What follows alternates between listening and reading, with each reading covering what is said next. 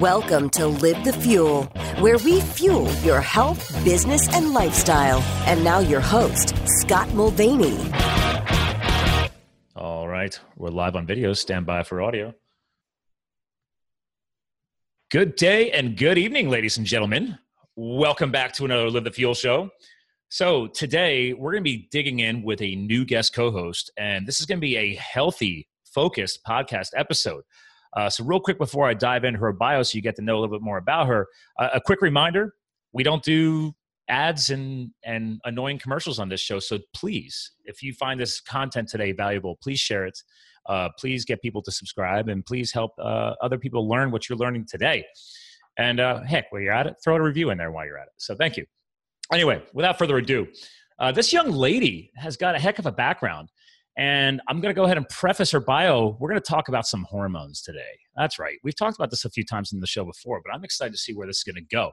So she's a functional medicine provider who helps men and women build sustainable and optimal health and longevity so that they can focus on what matters most to them, not her, you. So she has been working as a nurse practitioner since 2009. And in my book, that's basically the same thing as a doctor. She completed her doctorate focusing on estrogen metabolism, again, hormones, from the University of Iowa in 2011. She also has a master's in metabolic nutritional medicine from the University of South Florida's medical school. She clearly likes education. And I'm going to skip ahead here because I got something fun to mention. She's completed an advanced fellowship in anti-aging, regenerative, and functional medicine in 2013. And she has become, or really became, the first BioTE. First time I've used that on this show, BioTE, B-I-O-T-E, ladies and gentlemen, certified provider in Iowa to administer hormone pellets. I don't even know what a hormone pellet is, but that happened in 2013 too. So without further ado, let's go ahead and bring her on. Dr. Stephanie Gray, welcome to the show. Well, thank you for that elaborate introduction. You've got a lot going on. I usually try and shorten the bios as much as I can, but there was a few key things I'm like, I got to make sure we understand before we even dig into this episode that people better keep listening because you clearly have been around the block educationally. Yeah, that'll cost a fortune, but I will say that. I was going to just assume that, but yeah, I figured there's probably a price tag behind a bunch of that. But bottom line is, all of that knowledge, how that translates is really into helping me assist my patients get to the root cause of their problems. So you really got us all going in 2009, right? According to your bio. Yeah. And then you just kept adding in a few more chunks of knowledge in 13 again. And then are you done for a while? Are you feeling pretty good? I think so. My husband says, yes, you're done. Yeah. Well, I mean, besides all that too, you also became an author. We'll dig in that on today's episode as well. And you also co-founded a nutraceuticals company with your husband, as you just mentioned. Yes. Shout out to Eric. He's not on today, but, and then obviously you have your own integrative health and hormone clinic. We hinted Iowa in Hiawatha, Iowa. So Yep. You guys are busy. We are busy, but we love what we do. I feel very blessed. I get to go to work every day and really help patients achieve optimal health. It's very rewarding. It's not easy always, but it's very rewarding. And real quick for the listeners, if you pause this and you wanted to go and just look up her bio, look up stuff. I mean, it's all going to be on livethefuel.com too, but go to ihhclinic.com. So integrative health and hormone clinic. So ihhclinic.com. And we'll do some screen sharing for the video watchers today as well. But I want to get all that out there as you and I start digging in. So, because that's the beauty of podcasting. People can pause and go dig in and come back. So, yeah. Well, anyway, so what I gotta get the roots. I gotta get the roots. Why? I mean, I've become more of a health and fitness junkie really in the past 20 years. I'm 41 now. In my 20s, I didn't really understand it. I was just like jumping in and out of gyms, trying to figure it out. Years later, became a spinning instructor. I mean, I was a ski race coach. I'm a CrossFit trainer. Like I've always had health and fitness integrated, your word, into my life. So, and it's amplified really in the past 5 to 10 years since the firefighting. So what got you really niched into this back before 2009? I would say my childhood. So I was born in Nebraska, actually, and I live in Iowa. Shout out to Nebraska. The longest state to drive across besides Texas ever. It's very boring. Yeah, very boring. You guys have beautiful farm country, very flat. But we do need farmers. My whole family farms, yeah. We have something in common. I grew up on a farm. Awesome. Yeah. So I was very lucky that my parents were always taking us to the chiropractor. They were self-employed themselves, so we had a high deductible. So we were always on the path to remain healthy. We didn't want to go to the doctor because it would cost money, right? So I'm with you. my parents were growing wheatgrass juice on the kitchen counter. They weren't hippies or anything like that. But wait, what year was this? Just growing up. This is like the 90s? I'm 35. So, okay, you're right behind me. So 80s and 90s. Okay. Yeah. So I think they're a little bit ahead of their time. Yeah. I remember them driving me hours to see certain chiropractors who, hopefully could help us. I mentioned before we started recording, I was a gymnast, so I had a few injuries, so I did need to, keep on top of those things. But I think I was just blessed to be raised in a family that really pursued health. We ate home-cooked meals. We never really ate out. So I was raised with that sort of mentality. And then I knew I wanted to, I guess, be a doctor per se, but I don't like the word doctor. I decided to go to nursing school, and I knew I wanted to become a nurse practitioner right away because I wanted to have the ability to prescribe if needed. There's a time and place for medication. Well, let's pause on that. I think a lot of people don't understand the power of a nurse practitioner. Like, I have so many friends because I live here in Allentown, Pennsylvania, hour north of Philly, hour and a half west of New York City for your benefit. And we have huge hospitals here. Actually, one of my clients is a oncologist that I raised money for years ago for his cancer vaccine research and everything else. So, but I don't go to a MD. So I'm with you. I do chiro, I do massage. I'm a natural path as far as my lifestyle. But to your benefit, I don't understand why people don't understand the power of a nurse practitioner sometimes, but until I dug into it, I didn't know either. So I think people need to understand why that is a valuable profession. Could you help us out understand that? Yeah. So nurse practitioners obviously start as nurses, and nurses should have the framework of treating patients from a more holistic perspective. So really seeing the biopsychosocial, cultural, spiritual self and working to treat that. And so I think their approach, many times they are females. There are male nurse practitioners, but many times they are females. They are very... what do you think the percentage is on that? Like 80-20? I mean, in my class, there was one male. So I think if there are any males out there, there's like 98%. Great scholarships available to males who are wanting to enter that field. But generally speaking, I think nurses listen to patients. They're very patient, they're more nurturing, whatnot. And so I wanted to continue on with that holistic perspective, but still have prescriptive privileges. And so I did go to grad school to become a nurse practitioner. And luckily in the state of Iowa, we have total autonomy. So I have an independent practice. I don't have to work under a medical doctor or a DO. Some state nurse practitioners do. And I don't know, like Pennsylvania, I don't know New York. Most of the nurse practitioners, I have a friend, she's a nurse practitioner, and I believe that she is associated or connected under an MD in the practice, but it's weird. I didn't know that was a rule. Yeah. So, and hopefully legislation will change on a national level where in every state nurse practitioners will be able to practice independently. Partially, I think, because I'm in the Midwest and there are a lot of baby boomers here. We need more providers. We need what nurse practitioners are often called, which is a mid-level provider.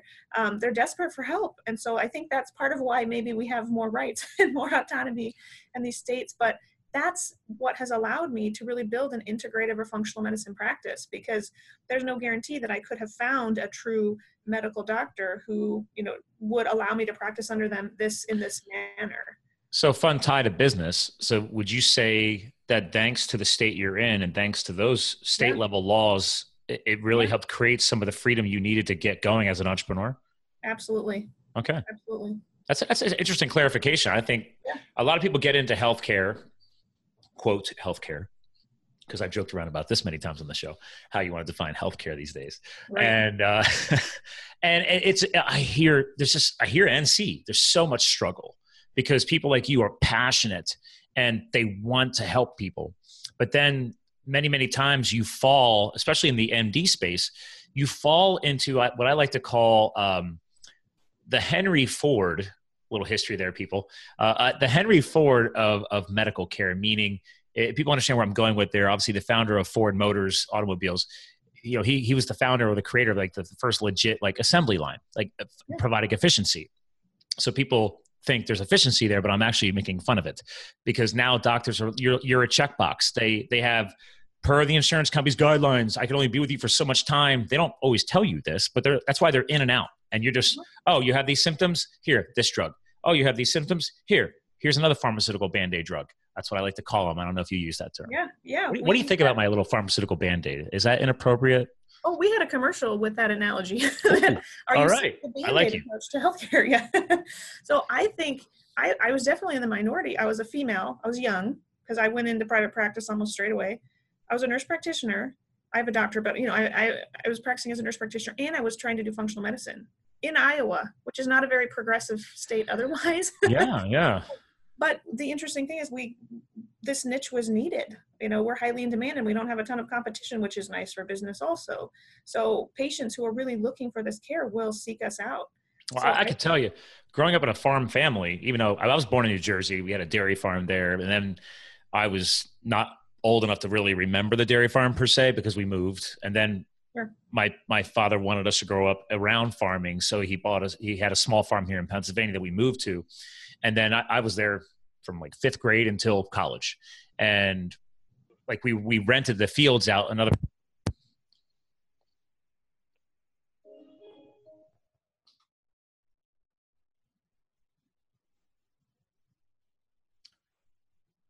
Are you there?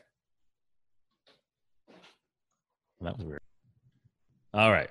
Pardon that split second. I like to be transparent. So there was like all of a sudden a massive power surge or power outage, and we literally split second, we're right back. So as I was trying to say, grew up on the dairy farm, moved to Pennsylvania. We wanted to grow up on farming. We handed off the fields to another farmer to take care of, and he would just, give us a load of hay every year. This is all before all the excessive corn and soybean. I can get off on another whole podcast on that. I'm sure you can agree with me.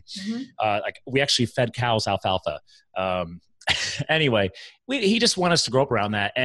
But I saw some of the struggle through my father being, like to this day, he's still a cattle broker. And my younger brother has his own business as a cattle broker. Yeah. We don't have the farm anymore, but we didn't have traditional medical, I hate to use that word, traditional medical care. I'd like to hear your clarification on traditional in a second. But we didn't go to the MDs all the time unless literally he had a cow roll over and snap his leg years ago when I was a kid. So then he had to go to the doctor. Right. And then he ignored the doctor and 2 days later started going back to work with a cast on his leg because that's my father. It's like, because he had to make money. We had to keep food on the table and roof over the head. And years later, they really don't go to the MD unless they absolutely have to. They found a more integrative, guy's actually Russian trained, Russian educated, more integrative medicine where they live here in central Pennsylvania, about an hour from me. And again, chiropractic. So they stay more on the wellness side. And I think big of it because they can pay cash out of pocket and they just don't want to deal with the medical pharmaceutical stuff. What do you think of that? Well, those are our best patients, to be honest, because I want to comment on a couple of things you're saying. So one, what we do is not covered by insurance. And so some individuals who are used to, I don't want to use the word entitlement, but some patients who have grown up never having a deductible on their insurance, they can go to the doctor and get antibiotics anytime they want. They're not paying anything. They don't quite understand the value of paying for someone's time out of pocket versus a lot of self-employed or entrepreneurs, farmers, whatnot. Those are our best patients because they do understand that value. But I want to go back to what traditional medical care may be. Yeah, I had to throw that word in there because I even caught myself. I'm like, ooh, how do you define traditional? Well, so I do think we need traditional medical care. And a colleague of mine, I didn't create this analogy, but I do mention it in my book, discusses kind of how, I guess I'll go into his analogy. So Dr. Patrick Flynn's a chiropractor, and he created the fireman versus a carpenter approach. So he describes conventional, or you could say traditional medicine, as being more the fire department, right? Just like your father, if he broke his leg, whatnot, he needed the fire department to put out his fire. He needed to go, he didn't need to go see a chiropractor or a naturopath. He needed to see a traditional medical doctor who could help with that emergency. Yeah, we could tie a fire. Years ago, there was firefighter, yeah. Years ago, there was a great Time magazine cover, and it was a picture of fire, and it was one of the earlier articles that I remember them finally starting to bring to light the impact of inflammation on disease. Yes. And I just want to tie that all together real quick while you're going, because I know you're with me on this. Inflammatory responses in the body is your body trying to tell you something that's not good. You have literally a fire building within you in a bad way. So. Absolutely. And we could maybe talk about that next, how inflammation is the root cause of all disease. But going back to that analogy, so with that fire department approach, your dad needed to see traditional medicine or that fire department to put out the fire. But the fire department's tools are really drugs and surgery. That's all they have to offer. And there's a time and place for drugs and surgery. We need them. We have the best emergency medical care. If you get hit by a car here in the United States, we have the best emergency medical care. Challenges upon being discharged from traditional medicine, you're not always taught how to prevent future fires, right? And that's where what we do comes in. We're more, as a functional medicine provider, a contractor or a carpenter, as I discuss in my book, helping patients build a healthier body using functional medicine principles, because we want to get to the root cause. We want to determine if the patient has inflammation and figure out those triggers and, put out that fire without hopefully having to use drugs and surgery. Would this be the book? Oh yeah, I was wondering what you're doing with the screen. Aha! Welcome to my Zoom world. Yes, we do. That's right, ladies and gentlemen. Hearing this, we do a lot of video now on YouTube, and I'm screen sharing her book, Your Longevity Blueprint. So, is this available on Amazon too? Oh yeah. Yep. Okay, I'm just happy to share it from Google. Brought it up faster on Barnes and Noble. So shout out to BNN. That's a pretty good price too. I don't think you can beat that. But. Oh, okay. There we go. There you go, ladies and gentlemen. Right now, it's advertised for $13.27. So. It's 349 pages. It's a pretty big book. Oh, so that's pretty wait, how many words do you know? Do you remember? 90,000, something like that. Okay, I literally wrote 1/3 of what you wrote because I'm moving my book into editing now, and I was like, I kept it just around 30,000. So that's so exciting. But you're a doctor, so I feel like you need to get into 90,000 worth of content. I'm telling about the lifestyle transformation, the lessons learned of serving in public service as a firefighter, and the hot shot mindset. That's the purpose behind my book. And then I'm going to be selling it to give it back to money. All that money's going to go to fallen firefighters. So wonderful. Yeah.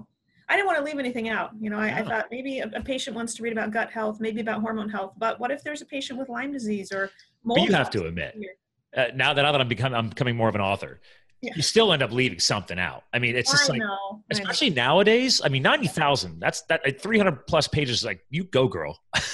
But I'm just like, man, as I continuously dig into the inflammatory knowledge and I bring on geneticists and other doctors on the show, it's just like, it's never ending. And I know you would probably have no problem coming out with a blueprint too. Oh, it's in the works. Yeah. That was a little hint. I wanted to see where you were going to go with that. So you've already begun, huh?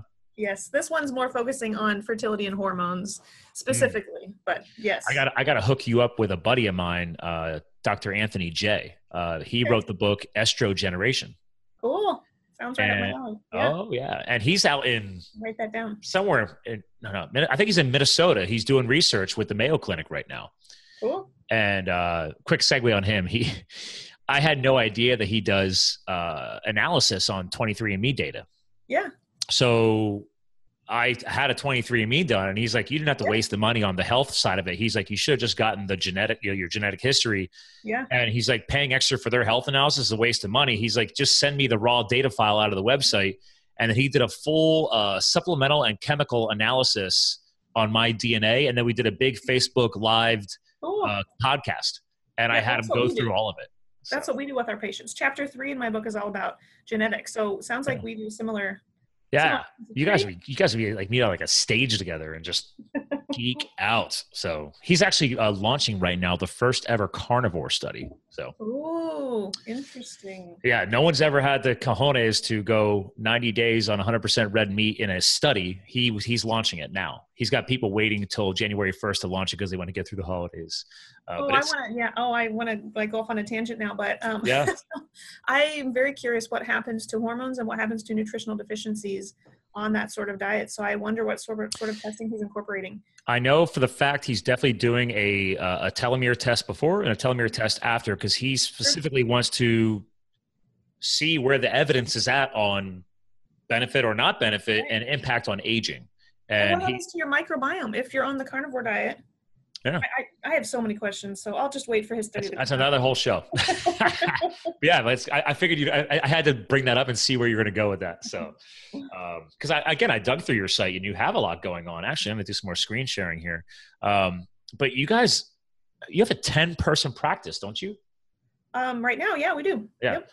So here we go, ladies and gentlemen, back on the ihhclinic.com. There's one of their little group photos. Yeah, you guys do a lot. And I love the fact you try and stay more on the integrative and holistic side, because clearly that's just your brand and that's what you guys stand for. Yeah, absolutely. So here we go. Hormone imbalances. Wow. You got menopause. Actually, I was just telling you before the show, I have a friend of mine. She started menopause 5 years ago. So, and she gained about probably 30 pounds. So I've been helping her learn. I mean, again, I'm not you, but I know the power of removing sugars and grains from your life, cycling in and starting to reteach her body the healthy fats. But also, she was actually already doing intermittent fasting and didn't know it. So by not eating breakfast, yeah. Well, I mean, so here I would appreciate your explanation on this. Is what is your professional opinion behind my education on breakfast? Defined is break fast. I say that in my book. Yeah. You can break your fast when you choose. So this morning I woke up, didn't eat a thing, chugged my water, made a nice French press coffee, went in to go do a 50-minute, or actually it was only a 40-minute long partner workout at the CrossFit gym. Still hadn't eaten yet. Came back. And then I moved into a fatty coffee because I had just a black coffee. And then I made I call it fatty coffee. I don't call it bulletproof, whatever. Threw some grass-fed butter in there. And I'm drinking that right now. So I figured you'd appreciate my break fast. Fast, yeah. Yep, I tell patients that all the time, yeah. And it's 1:30 Eastern here. So there you go. I'm finally putting some type of food, meaning those fats, into my body. And I've been fine. Now, granted, I've been doing this longer. So your body's adapted. You're used to that. I'm very more I'm not hardcore ketogenic, but I'm much more fat adapted than the average person. So, sure. And I'm very big. My other client, he owns the trademark NSNG, no sugar, no grains. So he's he's I'm a big fan of that following. So yes. But let's go further on this. Why no sugar? Why no grains? Why hormones? Right? Yeah. So you may not like what I have to say about dairy either, but oh, I know there's dairy stuff. I've read about it. So but dairy specifically does contain growth hormones. I mean, it can fatten up baby cows, right? So not what I buy. You buy the good stuff, yeah. I just had a quarter of a cow delivered. So many patients read online about the ketogenic diet, which I think it can be very useful for several patients, but they immediately start eating more dairy than they ever had before, and the wrong type of dairy. Oh, thank you. Wrong type of dairy. Yes. I don't, what is your opinion on, I have to throw this in here. I have to, because you just hit on it. People need to hear this. What is your opinion on mammals, us, still consuming milk, the liquid? I'm not talking about butter. I'm not talking about cheese. I'm talking about milk after like the age of 4. No. Aren't we like the only mammal doing that? Mm-hmm. Yeah. I read a book on that too. So I'm with you on this because again, you're the segue here that I wanted to pause on for the listeners was different types of dairy, how things are sourced, how things are manufactured or processed. So, yep, absolutely. And I'll tell you part of my personal fertility journey. I am now pregnant, as I mentioned before we started. Yes, congrats again. 8 months pregnant here. Oh, you're ready to go. But I had endometriosis, which I am going to talk more about in my second book. And I did utilize some of conventional medicine, but I used a lot of functional medicine to help with fertility. And I did take dairy out. I've been gluten-free for, I don't even know how many years, 5 years. I'm not free of all grains, but I am, 100% gluten-free. And I needed to go dairy-free. And I do believe dairy, there's a lot of research supporting dairy feeding endometriosis, which is abnormal growth, right? If you think of the uterine lining, you don't want to have abnormal growth there, but outside the uterine lining either. And so I really believe I took 100% all dairy out. Not that everyone has to do that, but if they're suffering with hormonal concerns with endocrine disruption, then I think taking dairy out can be very beneficial. I know it benefited me personally. Well, so I'm a big supporter, and like my friend I was telling you about, I've been teaching her. I do a process called nutritional cleansing. So you have to be in a fasted state. You're helping your body, those organs, take that 24 to 48 hours off, depending on which cycle you're doing. I never go more than 48 hours. And I'm using a program that I've been using since 2010. And you're saying, hey, great, you're not processing fats and proteins and all this stuff, you're giving those organs the day off or 2 days off. And then you're allowing that body to rest, recover, heal. And then it's focusing just on attacking your visceral fat, releasing what's being stored in those fat cells back into your system. And hopefully your body is healthier now to cycle that back out. So that's a very short skinny on that's what great. I talk about. So That's I figured great. you would support that. Yeah, absolutely.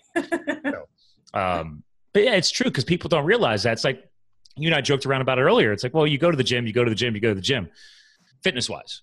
Okay, well, how are you cycling in your proper rest and recovery? And people don't think about that from a nutritional standpoint and the organs and digestion and all of that. And I'm guessing this is something you heavily dig into because what you just hinted at, well, you take that out. Well, I learned that years ago too. I'm like, okay, let's remove stuff. And then if you start bringing it back in once you're clean and your body responds in a negative way, because that's the beauty of a healthy body and a healthy mind is it starts talking to you. You can feel it. And it's like, wait a minute. I, for some reason, don't like green peppers. They just, after my first detox over 8 years ago, I went to eat that and my gut was not happy. Well, as you know, they're part of the toxic alkaloid family, the solanines. Yeah. Is it a nightshade? Yes, it's a nightshade pod. Also known as, that's the easier way, I should have said nightshade, but many patients don't do well with. And I have patients who come to me who want to lose weight, who are doing CrossFit or who are running marathons or whatnot, and they still can't get rid of certain types of fat on their body. So I think for many of these patients, we do need to focus on taking certain food groups out. We need to look at nutritional deficiencies. We need to look at their hormones. We also need to look at specifically the cortisol to see if that's all jacked up, because many times my patients are over-exercising and overtraining. Their cortisol is jacked up all day long, and they wonder why they can't sleep at night and not lose weight. I do not have your education, but that is something that I have self-taught myself, and I've learned from over the years, is that people underestimate the power of a proper rest day or interval training, right? Hey, take this day off, and just like, especially when you're doing fasting, detoxing, and cleansing, like I don't work out that day. And people are like, well, you need to keep your metabolism. I'm like, no, it's cool, dude. Like, take a legit rest day. Go get a massage. Yes. You need to honor your body's need for even physical, but also mental downtime. That's something that I was, starting a business and practicing full time and going to school full time. And I was very stressed out. That's kind of part of my story with writing my book. But my cortisol was through the roof high. And I ended up in the emergency room with my heart rate just through the roof. Was this before pregnancy, obviously? Yes, this is like 5 years ago. You'd think I know the date, but. So would you say was that one of the things that inspired the book? Oh, absolutely. Okay. Absolutely. Your own personal traumatic experience. Yes. And I share my story throughout the front to the back of the book. I lace patient testimonials in there as well. But throughout this time, my husband, who was our office manager at the clinic, said, gosh, we need to clarify all of what we offer at the practice, because we don't just help with hormones or just help with nutritional deficiencies or food sensitivities. So I tried to create a blueprint for my health that could then translate into helping patients as well. So yeah, you bet. My state of stress and everything that was causing my symptoms created me or prompted me to create this blueprint, because conventional medicine really had back to traditional conventional medicine, the fire department, they had no answers for me other than to take a medication to control my heart rate. And that, although it's a medical Band-Aid. Yes, there's a time and place for that. I knew that taking that medication wasn't going to tell me why this was happening to me. I needed to figure that out. Well, so one thing that I've learned over the years, and I didn't really put it into words until recently, thanks to other professionals like you I've had on the show, and that's why I love podcasting, is yes, it's I want to bring this knowledge out to the masses, but it's also like I get to learn everything too. So I love it. And but I never thought about the terminology of metabolically broken, right? So people love talking about metabolism. Yeah. And you got to eat 6 times. I mean, I used to read that magazine horse shit. You got to read that. You got to eat 6 times a day to keep the metabolism burning. You got to keep that furnace stoked. And I read those in Men's Health magazines. How would you like to expand on that little metabolically broken component? So I think you should trademark that or get that in writing before someone else steals it. But because I've never heard that. I've never heard metabolically broken. Although I feel like I take care of every day. Yeah. They're metabolically broken. I mean, especially in the aging factor or in the component of obesity, right? Because there's people who are obese and they've never actually overeaten. They've just eaten a lot of the wrong stuff, broke that process hormonally. Yep. And now they've got actually a great author is, you ever hear of Jason Fung? Mm-mm. He's a doctor. He wrote, I'll have to bring him up for you. He wrote a lot of books on obesity, and he wrote a best-selling book on fasting. And because he's like, guys, like part of the fasting component and everything else is like, you have to start resetting this broken process. Or in your case, you could talk to the hormone side of it. That's a broken process. Yeah, absolutely. And I think partially, which maybe your other friend whose name, the Estro Generation guy, I didn't get his name. Oh, Dr. Anthony J, or AKA Dr. J. We love spinning that one. So he probably speaks a lot to just the impact of the endocrine disrupting chemicals in the environment, really contributing to endocrine disruption in our bodies. So hormone challenges, which can leave us more metabolically broken too. But I think two primary pieces that patients come to see me for, at least, is assessing their thyroid and their hormones comprehensively.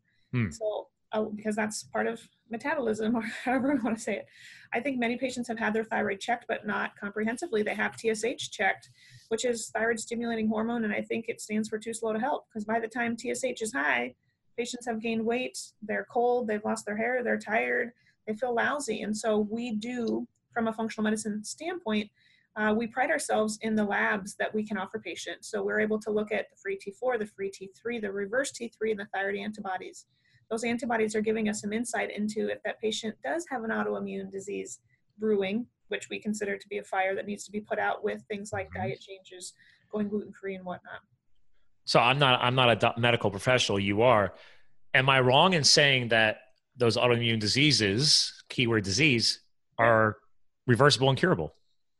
Yeah, I should be cautious using the word curable just because I don't want to ever make false claims. How about reversible? That's a better. Is that a fair one? Yeah, because I know this is all touchy, and I don't want to put you in an awkward position. Yeah. But because it's the stupid drug world influenced legal BS. I think they just keep ruining everything. Like, you got people like you trying to help people make a difference, and you got to be careful how you say a word. But it's true, because I say the same thing about type 2 diabetes. Yeah. I truly believe that is reversible. Yep. I've seen it. Yep. I'm sure you've helped people do it. There's another, I don't know if you've heard of Terry Walls. Yeah. I'd love to get Terry on. Maybe I can hook you up. She's a good friend and colleague. She endorsed my book. She's on her knowledge base is ridiculous. So she's someone who reversed her autoimmune condition. She was wheelchair bound with MS, really sent home to die essentially. And she said, I don't think so. She did her own research. She was conventionally trained, but yet she sought out functional medicine, and she's in the best shape of her life. She feels amazing, and she's sharing. What was her condition again? Multiple sclerosis. Yeah. So I spent years doing MS 150 rides. I'm a big cyclist. So the city to the shore, from Philadelphia to Atlantic Ocean and back. And I'd raise money every year for that because I had a cousin with ALS, which is also known as Lou Gehrig's disease for people listening to this. And it's not MS, but it's totally in the same family. Yeah. Yep. And they just didn't have a lot of big ALS cycling events. I don't think, to this day, I still don't know of one. They have an ALS walk. And I'm like, I'm sorry, I love pedaling. And so I was like, great, I will raise money for MS because I know it's all in the same circle of research, and I'm hoping making the same impacts. And then unfortunately, I ended up losing my cousin to ALS. And I'm sorry. I mean, he was a football player in high school. And then just once that disease kicked in, just shrunk to half a man, wheelchair bound. Yep. He did end up having children before he passed, and he couldn't be the super dad that I think he wanted to be. And stories like this, I'm just like, this is what just drives me nuts when I have people saying that what I might be saying is wrong. And I'm like, I've at least taken the past 20 years to build a knowledge base and study and launch a podcast and bring people like you on, because fine, don't take my word for it. Go get the book from Terry Walls. Mm-hmm. Go watch her on YouTube, right? Go get your book, okay? Start becoming your own inner physician is another term that I like to use, thanks to another friend of mine who coined that one. I can't take credit for that one. I love that one. So how do you like to define inner physician? Well, I think we all have to be our own advocate. And I mean, even I had to do that for myself too. I was a functional medicine provider, but yet it's hard to treat yourself per se. So even I had to really explore, okay, what am I doing that I shouldn't be doing? How do I need to change my diet and my stress life and my supplements and whatnot? That's going to be even harder for you, because this came up on a podcast the other day about, I say all good coaches should have a coach. Yes. Because you could be the most adaptive and sensitive person out there, but in the end, even you are not going to always notice all those little intricacies. And that's the point. Like, if you're a great coach, you better have a coach way above you. Absolutely. And once you exhaust that person, you get another one. Same thing with you guys. I mean, how did you track down somebody that you actually trust? Well, luckily, because I kind of live in the functional medicine world, I have colleagues, that I can seek advice from who can view like people you went to school with, or yes. Other colleagues from my fellowship program, even Dr. Walls. I can ask her questions and whatnot. So I think I'm blessed to have, what do they say? What's that term? I can't think of it now. It takes a tribe to raise children, or what's that term? Oh, I know where you're going with this one. Oh, I can't remember it. Word block.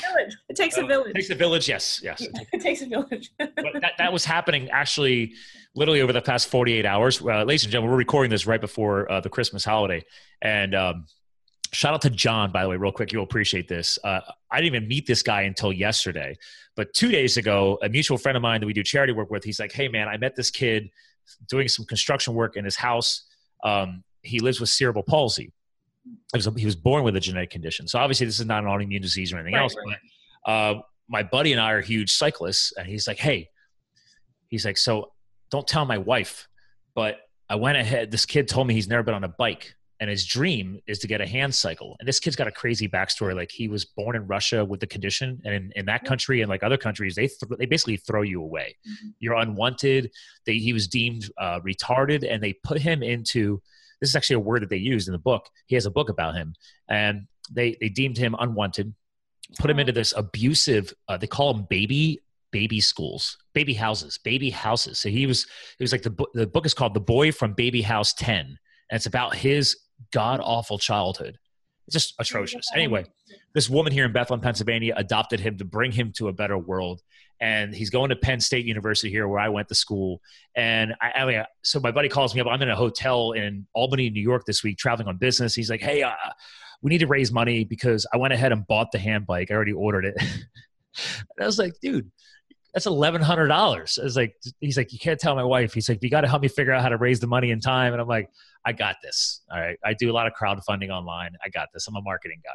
So I launched a GoFundMe, put it up. And in less than 24 hours, we were already 600 of the way money raised.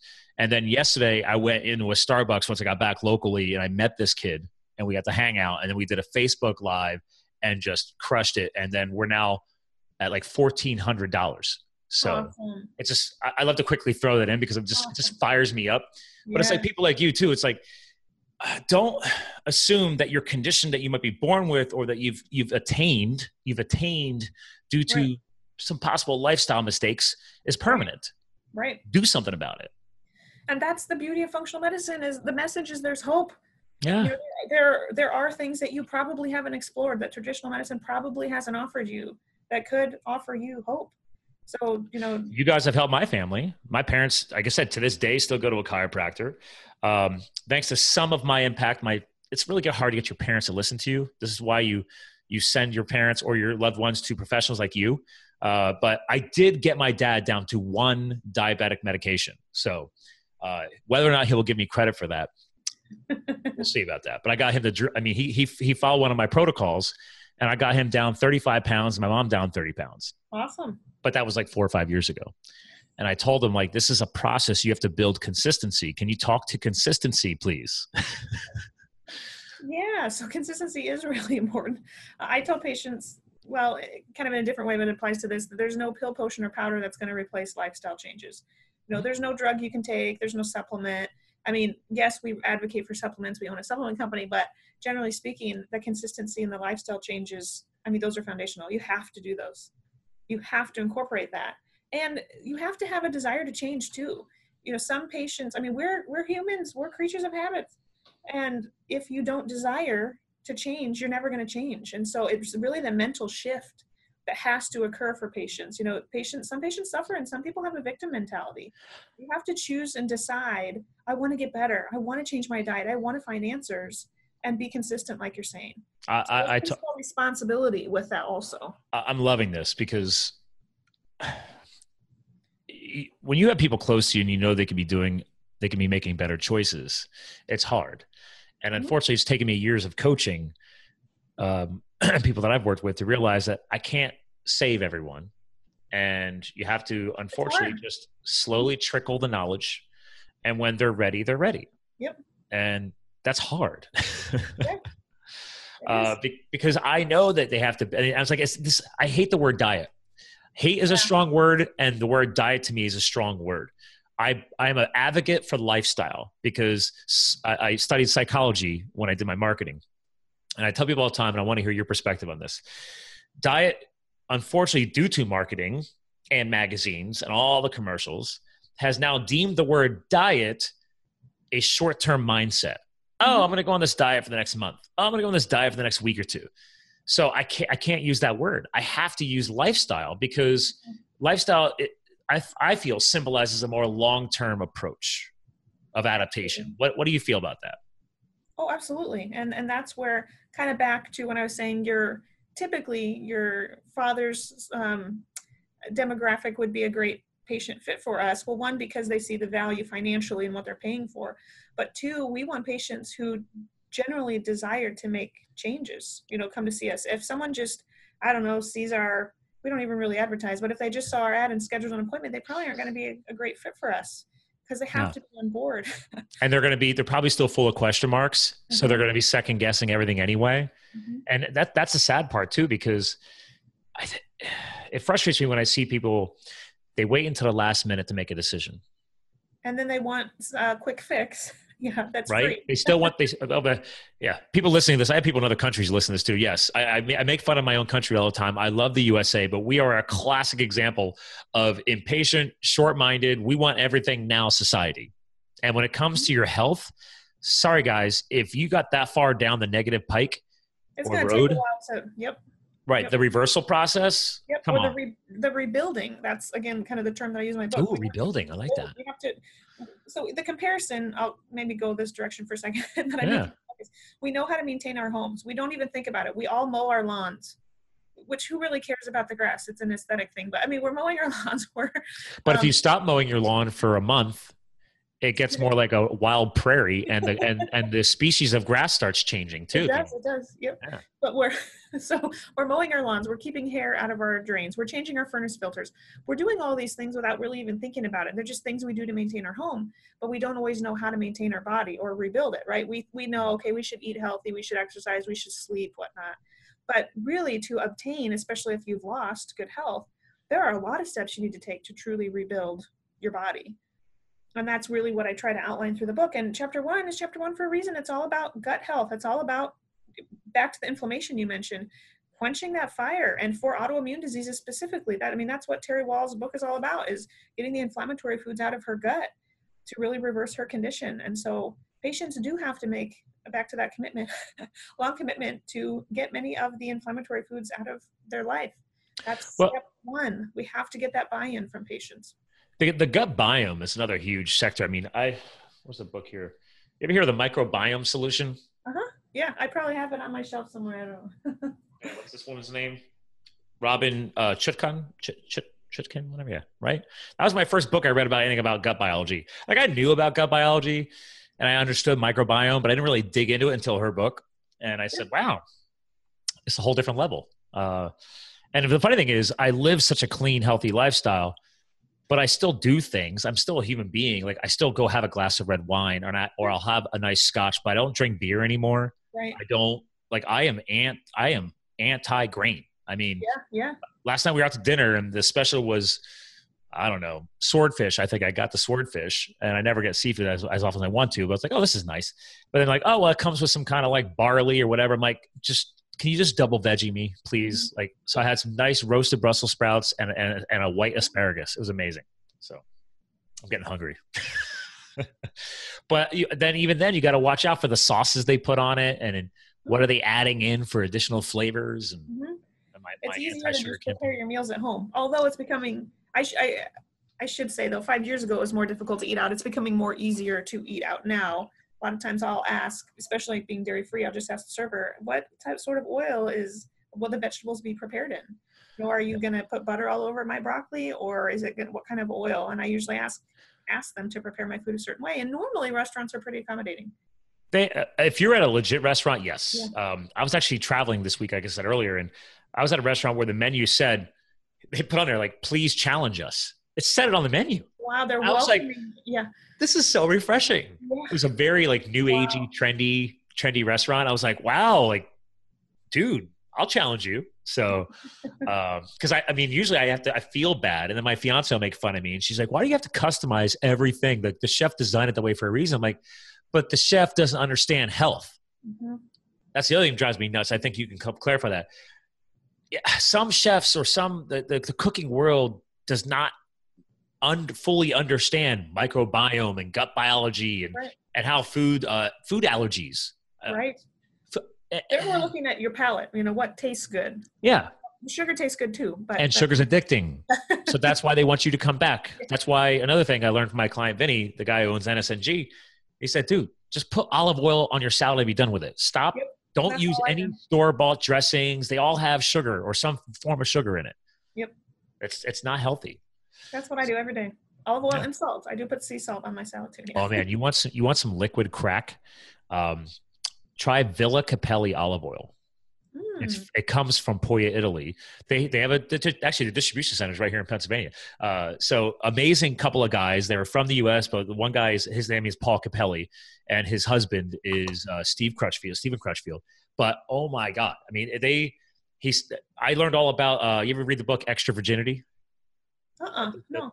Oh, the horror story behind olive oil in this country, how it's all been cut with other oils, and you're not actually getting pure extra virgin olive oil. I saw a Netflix documentary on that. I think it was kind of rotten. It is so true. And that book is amazing. People need to understand that. So because they're cutting it with vegetable oils and corn oils, and when you superheat those things, no. Bad things happen. Yeah. But when you drink a Villa Capelli, I do shots of it. I do shots of Villa Capelli. Yeah. It has this like peppery aftertaste because it's so pure, because they actually they have these big old-fashioned stone grinders, and they grind all the olives up. It's the way it was done, but they ship it direct pure. I buy them in 3-liter tins. So, but if you ever want to try them out, I have a discount code FUEL, F-U-E-L. You can save 10%.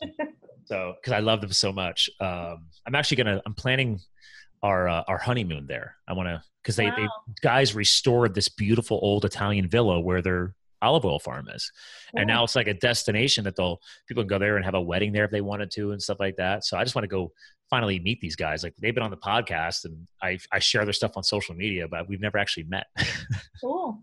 So, but again, it goes back to the purity of your food and cleaning up the diet, as you've helped really clarify today. And it's hard. Let's be real, right? Come on. All this stuff you and I have talked about in this episode today, this is all hard for some people, right? I think it's really difficult to get initiated to, again, back to changing those habits. Yeah.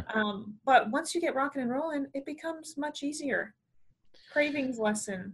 You know, I mean, once they get their body trained, or whatever you want to call it, again, they incorporate good habits, then it becomes so much easier.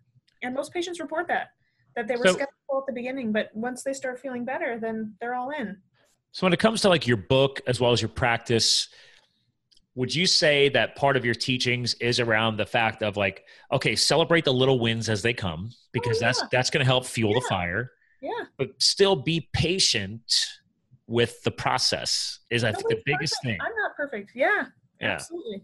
Absolutely. And because we are all impatient, we all want to be cured, so to speak, right? and live a healthier lifestyle. But I think the biggest issue that I constantly see is that a lot of us are impatient, or we expect the world to be fixed in 30 days. And I'm like, guys, depending on where you were at before, I tell people all the time, for a legit body transformation, because I've been doing this for a while, I tell people, give it 16 weeks. I can do a lot. You can see an amazing shock in the first 30 days, but with your knowledge of hormones, you know that first 30 days is still remodeling. Yep. 60 days, 90 days. Now you're building some sustainability. 16 weeks, you should have built a nice platform, and now it should be easier to sustain that. Am I wrong on that? How's that sound to you? With lifestyle changes, I would say absolutely. The one caveat, the one difference is if someone does pursue hormone replacement therapy. Well, that can kick in. I don't know if we want to talk about that, but that can kick in rather quickly. And then sometimes, again, when now, is that the pellet stuff that we saw in your bio? Yeah. Okay. I have talked about it, and that's your company, right? Not my company, but I'm a certified provider. Oh, yes. Through BioTE. Yep. So why do people replace? All right, my thing is this. It's kind of like a drug, right? Like, so you have to replace your hormones until you've helped your body get healthy enough to make the hormone on its own again, right? Like, you're not trying to keep people on that stuff the rest of their life, right? So there's kind of two types of clients that come to us. One, that they want hormones and they want hormones the rest of their life. They're not going to make diet changes. They're not going to, what we focus this entire podcast on. So it's become a supplement for them. Yes. But then there are also patients who you get them feeling better and they realize, functional medicine has really opened their eyes, their lens has, been changed, and they are willing to make changes. And many times when patients do, on my website, I have a little PDF, 3 tips to boost your hormones naturally. Is that on your main IHH site? Actually, that's on the Your Longevity Blueprint website, where the book and the supplements and hold on. Let's go ahead and fire up a little screen share. So where we got that at? Well, actually, I should say you have to. We have to have a special link? Well, I think there should be a pop-up. It was. I already let me refresh. Or here, right in the middle of the page. Scroll down just a hair. Oh, okay. One second. I refreshed the browser to see if the pop-up would come up. They're free right there in the middle of the page. Right there. Top 3 tips to boost your hormones naturally. There you go. So patients who will heed that advice, reducing stress is huge, reducing toxin exposure, which also involves clean eating, right? And fixing nutritional deficiencies. Many of those patients are able to lessen their need for hormone replacement therapy. But in such a toxic world, we have patients who have overexercised or have had chronic high stress for years or whatnot. It's going to take a long time for them to rebuild their body. And I think there is a time and place for hormone replacement therapy for those patients to get them feeling better quicker. But absolutely the best long-term solution is to get their ultimate buy-in to also make, the lifestyle changes long-term. So with BioTE. Yeah. So what I'm hearing is, yes, if you, the consumer, the patient, choose to supplement the rest of your life, that is your choice. Correct. But it sounds like ethically from your education, you are going to teach people like, guys, this is just temporary. We don't have to be on this forever. We're just kind of reprogramming and hitting the reset switch. Is that what I'm hearing? And then if you want to go off, we'll help you trickle off as long as you do the other things. Yes. I want to meet patients where they're at. So some patients, they have very high chronic stress and things are not going to change. Other patients are able to make some of those changes. So again, I meet patients where they're at, and we have patients on both ends of the spectrum. Interesting.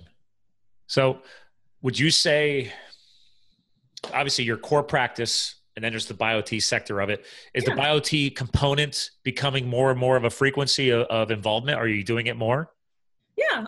So we offer all forms of hormone replacement therapy for patients. And, if we think of a menopausal woman who has had a hysterectomy, there's no supplement that she's going to be able to take that's going to replace her ovaries, right? Her ovaries are gone. Yeah. Well, there is a time and place where patients, there's not a lot they can do nutritionally if they don't have the organs necessary to produce the hormones.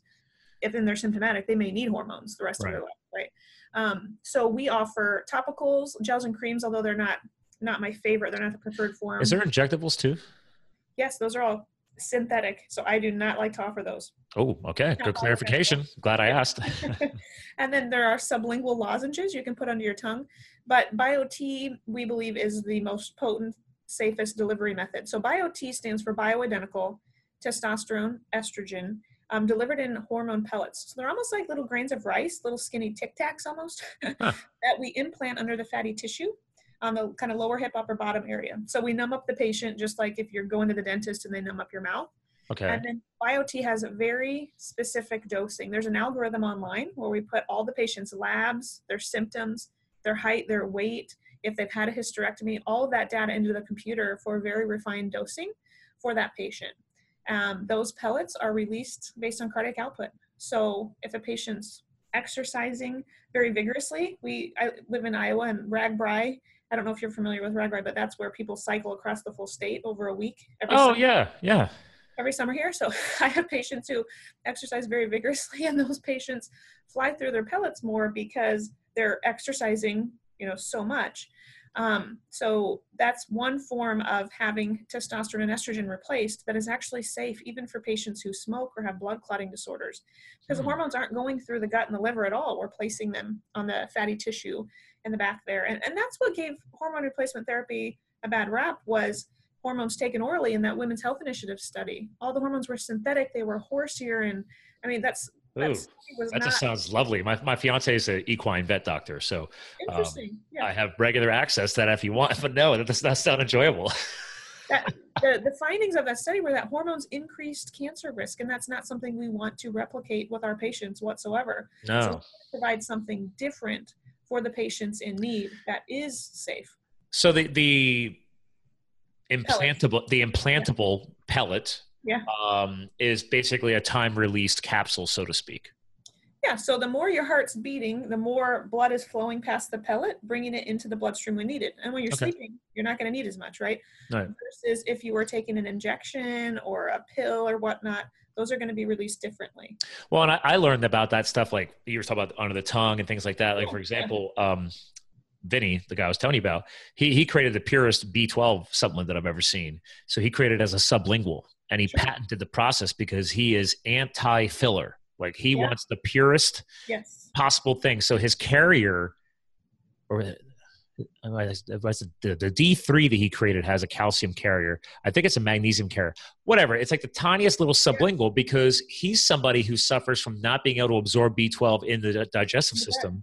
Sure. So he wanted to create a sublingual because he said it's better absorbable in that area. So it's interesting how, like what you're talking about, all these different components, depending on the person's biology. Yes. You might benefit from an oral.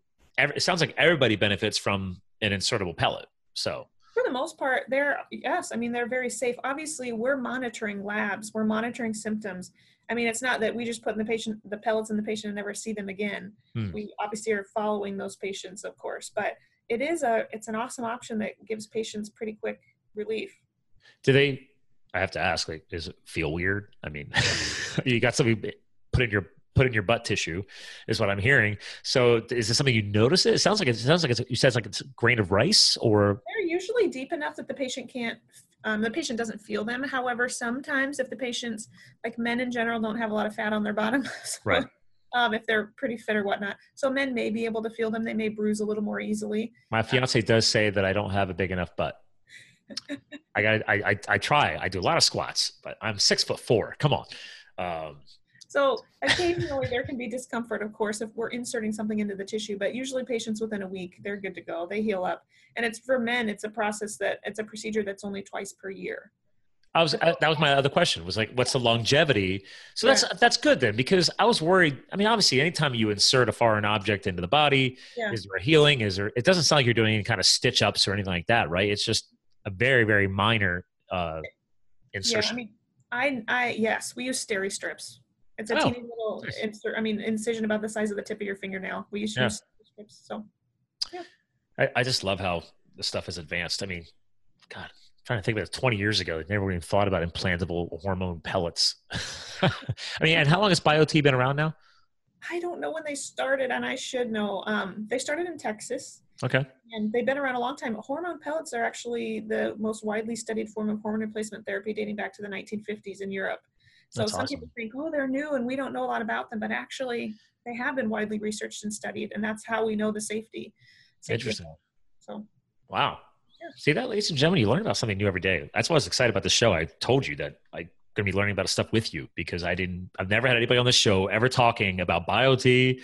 We've never talked about hormone pellets. Obviously excited I love the book, by the way. Did you have any branding issues with Blueprint, by the way? Because there's a lot of Blueprint stuff coming out right now. Blueprint, like the Blueprint diet and all this other stuff. Obviously. So the cool thing was you were able to carry the Blueprint from the book into your nutraceuticals company, right? Yeah. Yeah. So that was good. Nice tie together, by the way. Thank you. Oh, and I love the fact that you actually have a mitochondrial complex, because Yes. those are the power plants within your cells, ladies and gentlemen. I have that right here. Yeah. There you go. Well, I could also screen share for the video watchers too.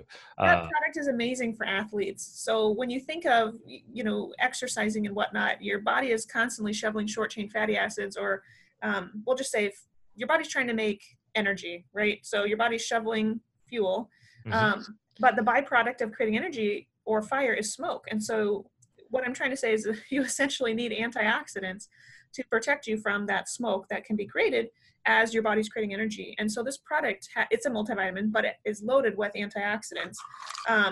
It has acetyl L-carnitine, alpha-lipoic acid, green tea. Dr. Anthony J, and we're talking about the carnitine and stuff. So yes.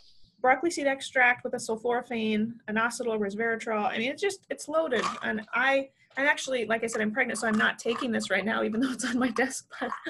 But, well, it is kind of your company. I think it's okay to have a few products around. So I know athletes, and I specifically have taken that product for years, feel much better. It's just a step. I just like to call it the Cadillac of multivitamins, because it's a step up containing all those antioxidants. Well, you'll appreciate this. So you had to have heard, since we all talk about fighting free radicals and the power of fish oils and everything else, what are your thoughts on glutathione, or specifically liposomal glutathione?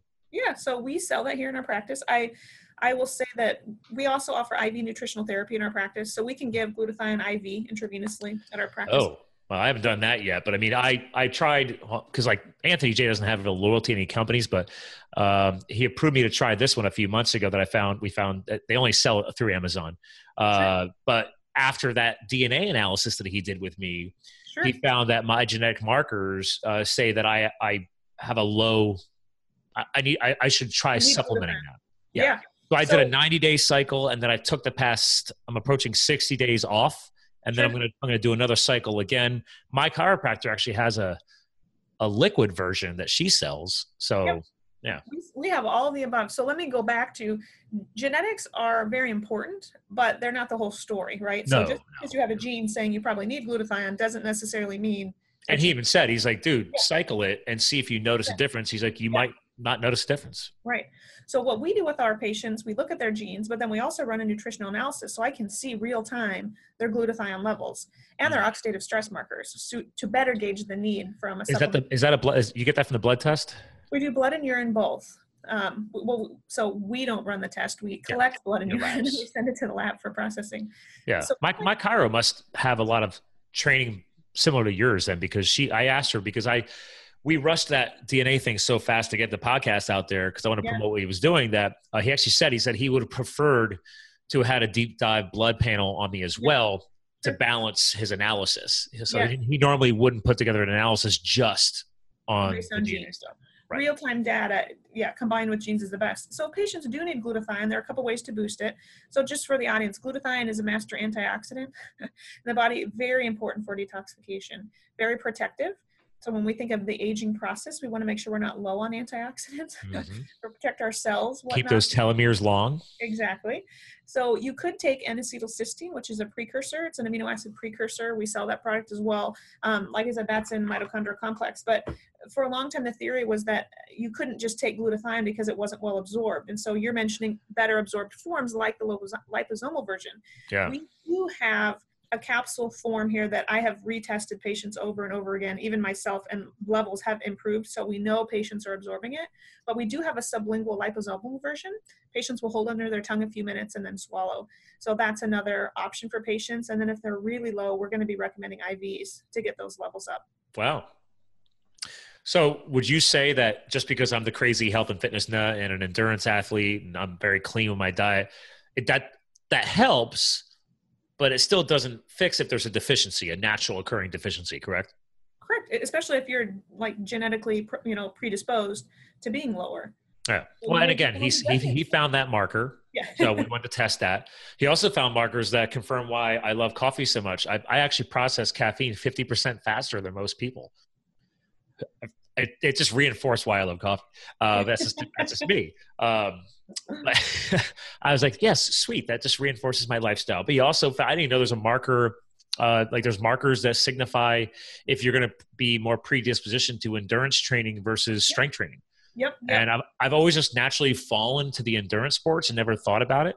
And he said, no, he's like, you have the markers for that. Yeah. So super cool. Yeah. So part of the genes that from my genetic analysis that I found that I mentioned in my book too, unfortunately, I had all the genes that set me up for having like an adrenaline storm, just being super jazzed up. And that's me. See, okay. He says I have a hard time displacing it or getting rid of it. Yeah. So like my fiance says I could be a real asshole sometimes. I don't know if that's official medical way of saying it, but yeah, I get really pumped up. One nutrient that we likely both need a lot of is magnesium. I mean, magnesium is a soothing, calming mineral, and I feel it. When I don't take my magnesium, I can absolutely feel it. I'm hooked on it now. I never took any until almost a year ago, and now I take it every night before I go to bed. Yep, so. Yep. Plus, the coffee you're drinking robs you of magnesium, so now you further need more magnesium. Yeah. I've noticed a difference, though, especially stress level management, stuff like that. Even the glutathione, I think, has helped with that as well. I think it's a great combo. Without me doing any further analysis, I've just felt the balance is much better. So, I know when I don't go work out, I'm probably gonna have a little too much adrenaline in me that day. Need to get rid of some of that. Yeah. Is that actually a valid way of explaining that? Like if you and I hold on to that too long, you pretty much have to find a healthy way to expel it. Yes, that's well said. Okay. Yes. But we also need to incorporate calming activities like yoga and deep breathing, because we can't do that every single day. Right? Like I am working on my meditation. Yeah. I'm working on meditation and proper breathing. I do yoga like every week, at least once a week. Actually, I stopped for a while. And now in the past 3 weeks, we started it again. And I totally noticed the difference. Yeah. When I first started yoga, I was like, how do people do this? I can't sit still. I can't, I couldn't do it. And now I go and I almost fall asleep because my body clearly needed that. You're like my sister from another mother right now. It's like, yeah, I know exactly what you're talking about. I've been there. Like when I used to live in Colorado, I got into yoga a lot. And then when I moved back here to Pennsylvania, I took a break from it. And I only did it when my friends were doing it and stuff like that. And I realized I was missing a key component. It's because, again, I got the crazy adrenaline junkie sports and rock climbing and skydiving, and I mountain biking and everything else. It's like, okay, well, then I got CrossFit. So I can expel the adrenaline. But to your point, I need more of a Zen balance as well. Mm-hmm. Yes. And I learned that the hard way. So now I preach it because this is all in the book. Yeah. Yep. Yeah. I mean, I get your book. All right. Well, I'm going to share that again too, ladies and gentlemen, because again, for the video watchers, where's our book? Oh, there it is. Barnes & Noble or Amazon, Your Longevity Blueprint. And how long has that been out there now? You can't, we launched, the book went out Black Friday of November 17th or 2017. So a little over a year. Oh, nice. Okay. Yep. And I will say, obviously you can't really beat that price right there if you're Barnes & Noble member, but we will offer a 10% off code on our website if you use the code THANKSFUEL. There we go. Or the book. Fuel fans. Yeah. Thanks, Fuel. I'm going to write that down. Yes. And that's a code. It's not a URL, right? Correct. Yeah. That website that you were just on, the Your Longevity Blueprint site, if you put anything in the shopping cart, then it would ask for a promo code, and you certainly could use that. Awesome. Wait, so if I buy other stuff, does that work on that too? Yeah. Ooh, okay. And you say you do have a glutathione? You know what? We don't have one on the website. Okay. Yet. Yeah. I'm sorry. Yeah. We have N-acetylcysteine, but we sell it in our practice. We have a huge supply, I would say, of supplements, but our specific brand is a little more limited. I am intrigued about the mitochondrial complex though, too. So that's interesting because I'm such an athlete nut. That's interesting. I was looking at that profile. But I also like the fact that you guys actually have a gut shield product too, because there's so many people that are not going to be implementing some of these healthy practices we've discussed today. So I'm not saying Band-Aid it, but can't hurt. Because I don't take I don't consume probiotics. I think this is a whole other show. I mean, we've already gone pretty long here. We're going to have to bring this show to an episode close, but we could probably always have a follow-up show just on gut biology and how, I'll just say this, probiotics is like a guessing game unless you've done the tests. Am I wrong on that?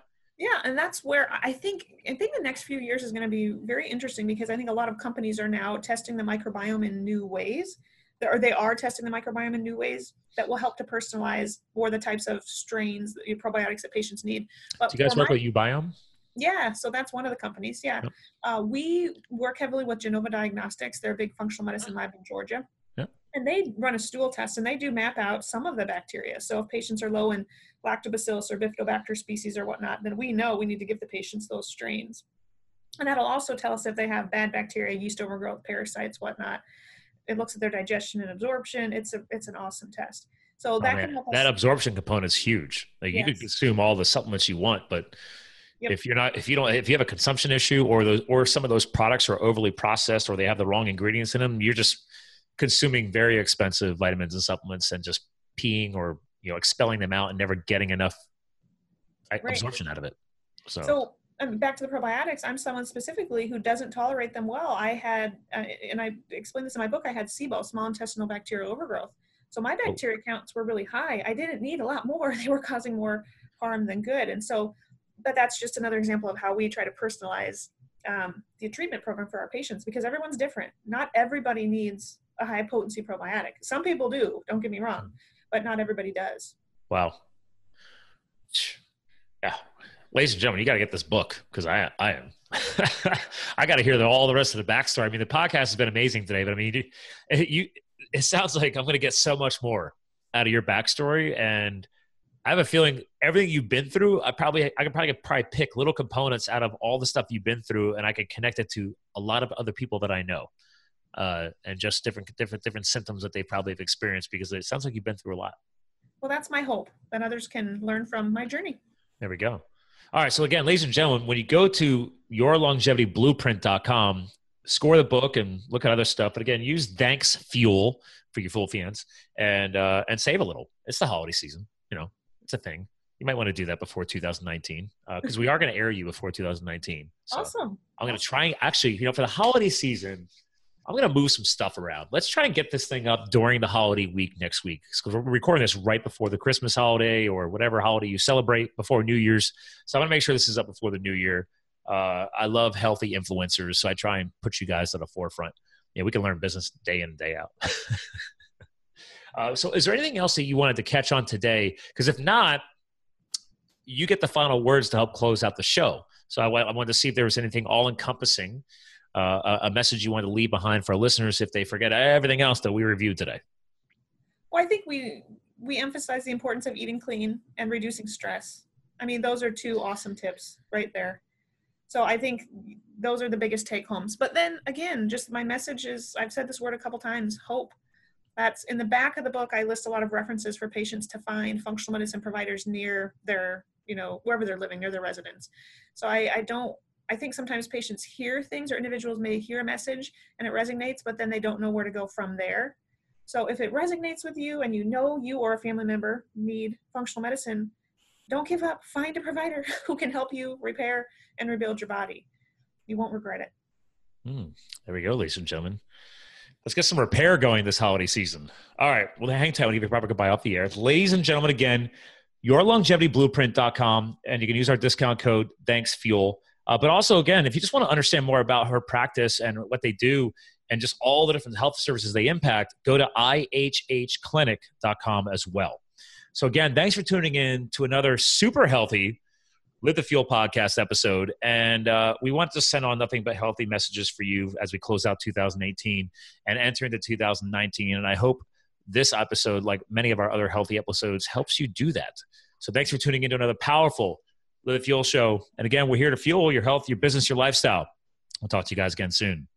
Thank you for subscribing to Live the Fuel. Stay connected on Facebook, Twitter, and Instagram @Live the Fuel. And remember, you too can live the fuel. So please visit us at livethefuel.com.